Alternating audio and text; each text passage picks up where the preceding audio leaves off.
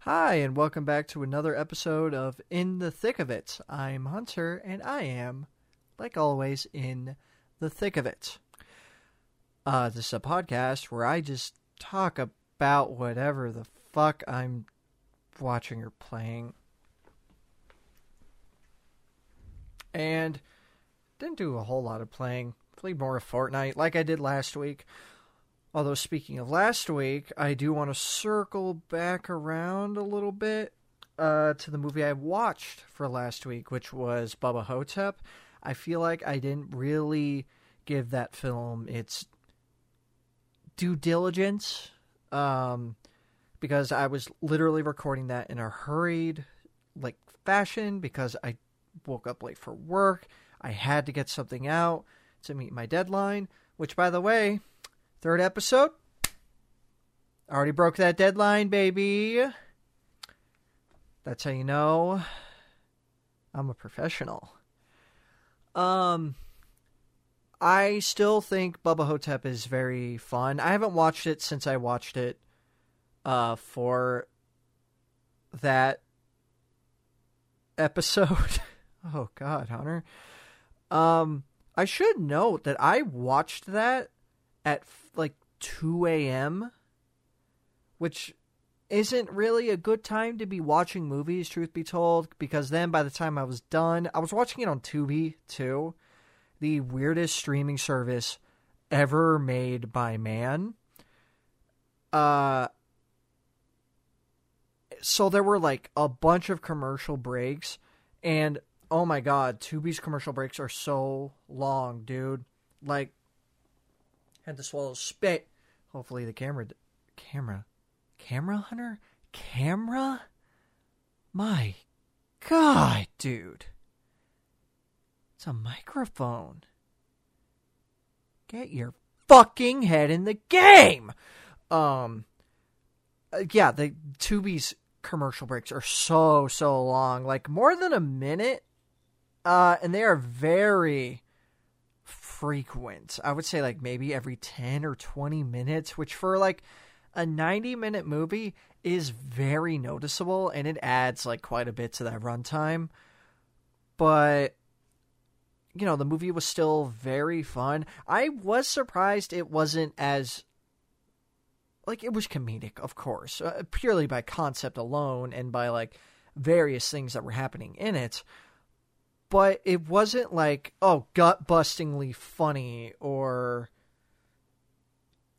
it wasn't super self-referential. It knew what it was, of course. It's still Elvis and Black JFK fighting a zombie mummy in redneck attire. It's still fucking silly as hell. But there was a bit of sadness in it, because it is about growing old, people forgetting about you, not really having much left, being forgotten by your own family, living with the regret of your own life.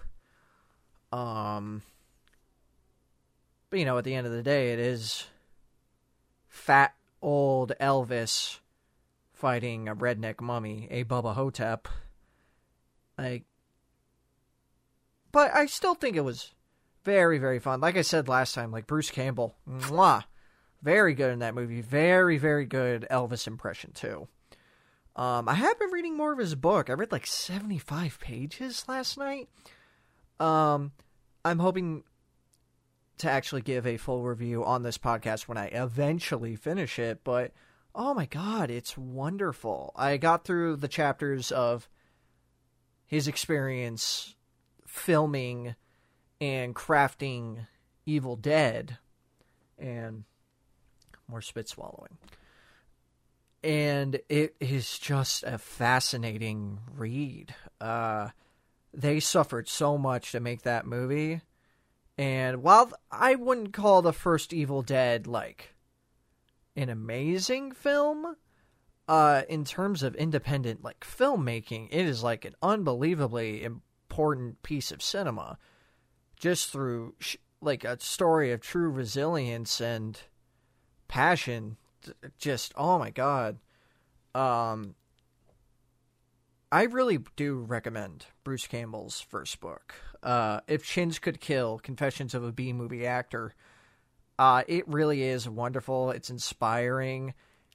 There are, of course there are, like, it talks about the bad side of, like, pursuing, like, a career in film, specifically an actor, because an actor, oh my god, you have to go through so much shit to actually make a living as an actor, especially if you want to get into the Screen Actors Guild. Like, it is just so fucking crazy. But, yeah, I think I still have like 200 plus pages to go, which after last night, it's really not that bad. I really need to just sit down and like read it, like just really go through it. I might do this after like I edit this podcast, because I'm literally just recording this and then just throwing it out as soon as I'm done, because I want to get this done, because I don't want to miss next week's deadline either. It's just, I have a job, and the job is getting so fucking stressful, so rage-inducing. I have gotten so fucking angry working at the place that I work. I'm not going to say where I work, because that is a very stupid thing to do, and you should never, ever, ever fucking do that if you work in a public, like, setting. Because it's not good. Your employers can find it, but also it's just not information you should necessarily be sharing. But I will say I do have to work with customers, because it is a retail style job, and it is such a pain in the fucking ass dealing with some of these people. And I know on things like Kuma and Kuma Present, my Twitter, some of my reviews, I do sometimes come off as like a cynic, and sometimes I do have a somewhat cynical mindset, and I do like playing the part of a cynic, just because sometimes I think it's fun. Like if you're jokingly negative, like to the point where it's not annoying, like the people around you, like you're in on the joke and you're not being overly intrusive of being like a dickhead, like it's fine, but like you have to try so hard to actually make me angry. And these customers have been finding wonderful ways to do it. I don't want to go too deep into it, because that's a whole fucking thicket of its own, and I don't want to be ensnared by that fucking thing. So we'll just move on. I still love Bubba Hotep. I still love Bruce Campbell's book. I'm looking forward to going through it more. I really want to go through some of Bruce Campbell's like other work. I didn't know he was in Maniac Cop. So I kind of want to see that. Same with Sam Raimi's stuff. I've seen a lot of Sam Raimi movies, but I haven't seen like a lot of his, I guess I want to say, pure films. Like ones like he had complete control over, or like a lot of his older stuff, I guess. Because I've seen shit like Oz the Great and Powerful, which, oh boy, that's a fucking movie and a half, let me tell you. I saw that shit in theaters. It's not great. Not his fault, of course. It's mainly through the faults of the script and the fact that James Franco is a little dickhead loser.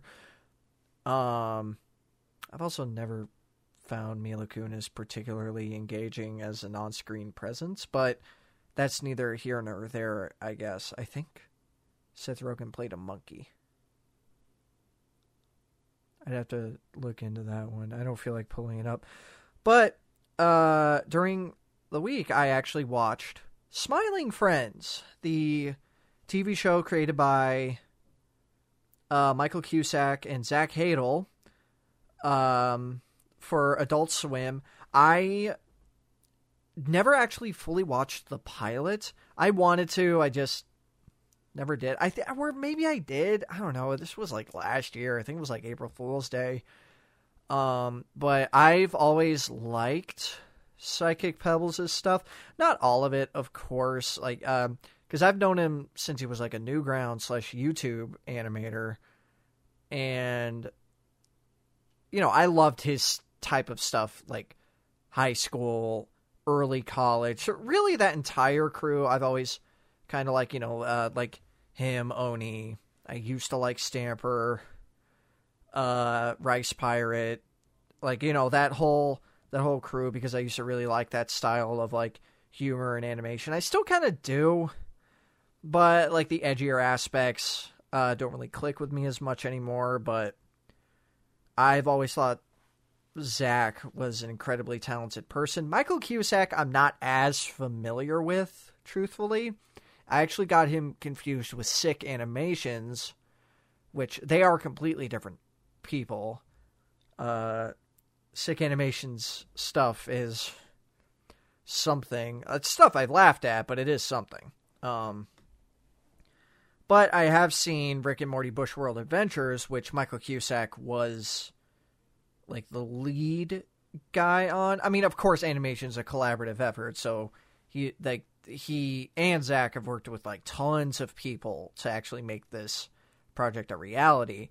But it is still, in a sense, like their babies. Like they are the creators, and they have the most hands-on like experience with the product. But that's where I know Michael Cusack from. Zach, I've always known just because I've always kind of been a fan. Smiling Friends is excellent. I watched all of it when it dropped on HBO Max a few days after it dropped, because it dropped on February 9th. It aired last month, and it was supposed to only be 2 episodes, but they just dropped the whole fucking series in one go, which I would have loved to see, but I don't have cable, so there wasn't really a way for me to actually watch it. So I opted, and there are ways I could have watched it. I could have watched it on fucking Kiss Cartoon or whatever shitty malware-infested torrent website had it up. My dog's laying on a jacket.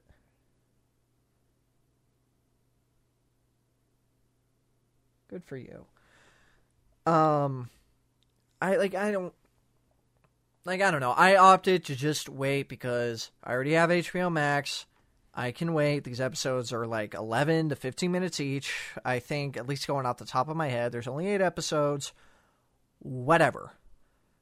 It shattered all my expectations, even knowing what I knew because of all the clips I've seen, because it's impossible to escape from Smiling Friends at the moment. You see one YouTube video about it, like either a clip through Adult Swim or like a review. You get recommended shit like Smiling Friends, but it's just Glep. Smiling Friends, but it's just the boss. The worst type of YouTube video I think you could possibly be recommended when it comes to a fucking animated property. But they do well. And because of that, like, it just shows how popular the goddamn cartoon is right now. Just cracked the fuck out of my middle finger. That felt okay. I'm probably going to get arthritis at some point in my life, but it is what it is. Who gives a shit? I'm 27. That's a 50-year-old Hunter problem. Maybe just did the same thing with the index finger. Live and let live. Live, live alive. They're remaking that game for the Nintendo Switch. Might get it. Looks fun. Not really a fan of the Octopath Traveler kind of style with the sprite work on like really bloom infused, like 3D-ish voxel. Are they voxels? It's weird. It's like 3D, but it still uses like pixel art. It's weird. I don't like the shading and the bloom and shit, but it looks very good still. Doesn't bother me as much as most people. Anyways, back to Smiling Friends. I love Smiling Friends. All 8 episodes. I think it's wonderfully written, extremely funny, really well animated. I was actually listening to some interviews. I haven't listened to the Michael Cusack solo one, but I did listen to the one with him, Zach, and the one with just Zach during the timeline of Smiling Friends coming out to release. I think that it was on a podcast called The Crate Unknown. and they were just talking about like the creative processes, what it was like working on it. The entire season, like the whole budget, according to Zach, was like roughly around the same as one episode of Family Guy, which is amazing to me, given how much they were able to actually get done and how well the show, like how great the show like looks. All the background elements are like super detailed and brimming with life. So much color, so many little references. There's a fucking reference to Polybius in the first episode. It's crazy. And like there's like Harry Partridge, which is another Newgrounds YouTube era animator that I've known for like a while because of like Saturday Morning Watchmen and Professor Bees or whatever the fuck it was called. Literally animated a character. I think his name was Mip. And it's the fucking... oh my god. It's either... It's Ralph Bakshi, I think it is. The Lord of the Rings like animated movie. Completely in that style. And it looks beautiful. They were able to utilize their budget so well. And listening to some of the interviews, like Zach saying, like, a lot of shows and like cartoons and stuff like that don't really know how to use their budget properly. They knew exactly where each cent of that budget was going to go into the show. And it shows. It's, oh my god. It's so, so good. It also kind of made me realize why I like violent stuff in cartoons as opposed, in terms of comedy, as opposed to something like a movie, like a live action movie, because I'm actually very squeamish when it comes to like blood, like overly detailed guts and stuff like that. Smiling Friends does it perfectly to where it's not like it's detailed, but it's not detailed to the point where it's like, it kind of made me like squeamish and like sink into my chair like a little baby. Because stuff like Metalocalypse and like Super Jail have done that, and I don't like. I've never liked Super Jail, but I've never liked that aspect of Metalocalypse, like the overly detailed, like gory, like stuff. Even though a lot of it can be fun and they do interesting kills and stuff like that, it just always made me like. It's always made my asshole pucker up. Is basically what I'm saying. Not Smiling Friends though. For some reason, it clicked with me, and it might be because they don't do like the over the top gore too much. Like it's in like a few episodes. One that immediately springs to mind is the final episode. I believe it was called Charlie Dies and He Doesn't Come Back, where Charlie just fucking dies. I don't know. It might be because it's not close either. That might be it. Like it's just one and done. Like, oh, like squished by a tree, done. Cut to the next scene. Cut to Mike Sokolasa and James Rolfe screaming in hell, which that was a treat to see. Two of them. Mike Sokolasa was in the first episode. He was Desmond, but oh my god, it's just so funny. Like there are so many like little jokes, like so much dry humor. Like, so many of the background gags just work so well. I'm a big fan of screaming in terms of comedy when it's really quick. That's why, like, the episode with Shrimp is, like, one of my favorites because of David Firth. I think that's his name. He's the guy that made Salad Fingers. The scream he does for Shrimp is just... Oh, it's so short, but it's so visceral and loud. Oh, it's so funny, dude. If you haven't seen Smiling Friends, I really would recommend it. Zach and Mike and their entire team just did such an amazing job, and I was so happy to see that it was getting a season 2. I'm glad it is. I think Adult Swim would have been like really stupid not to do it. I'm glad that like creative people and genuinely talented creative people are getting the opportunity to actually showcase what they can do and have their art and their ideas like pushed forward into the forefront for all the world to see, and it's getting such a genuinely good reaction. It makes me so happy to see that.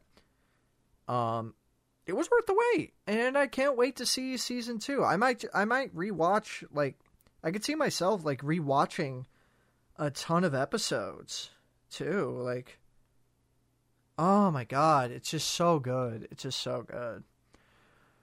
But, other than that, I haven't really been doing much. I'm looking forward to King of Fighters 15.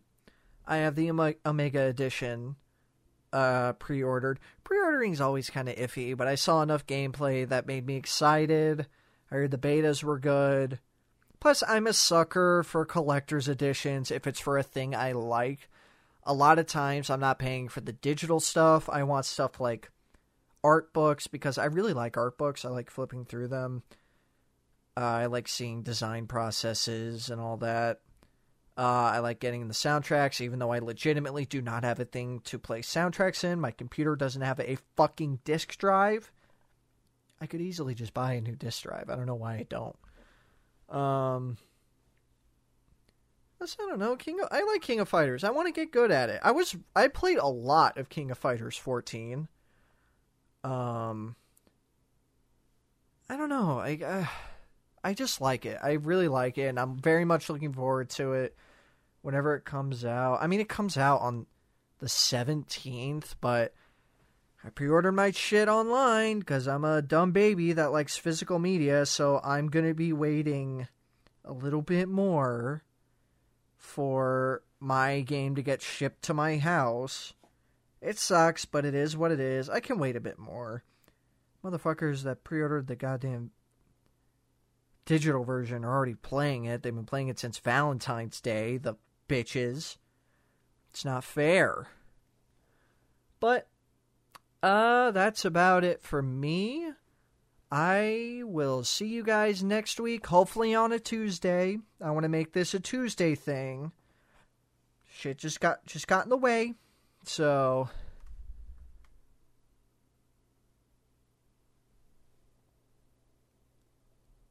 please subscribe.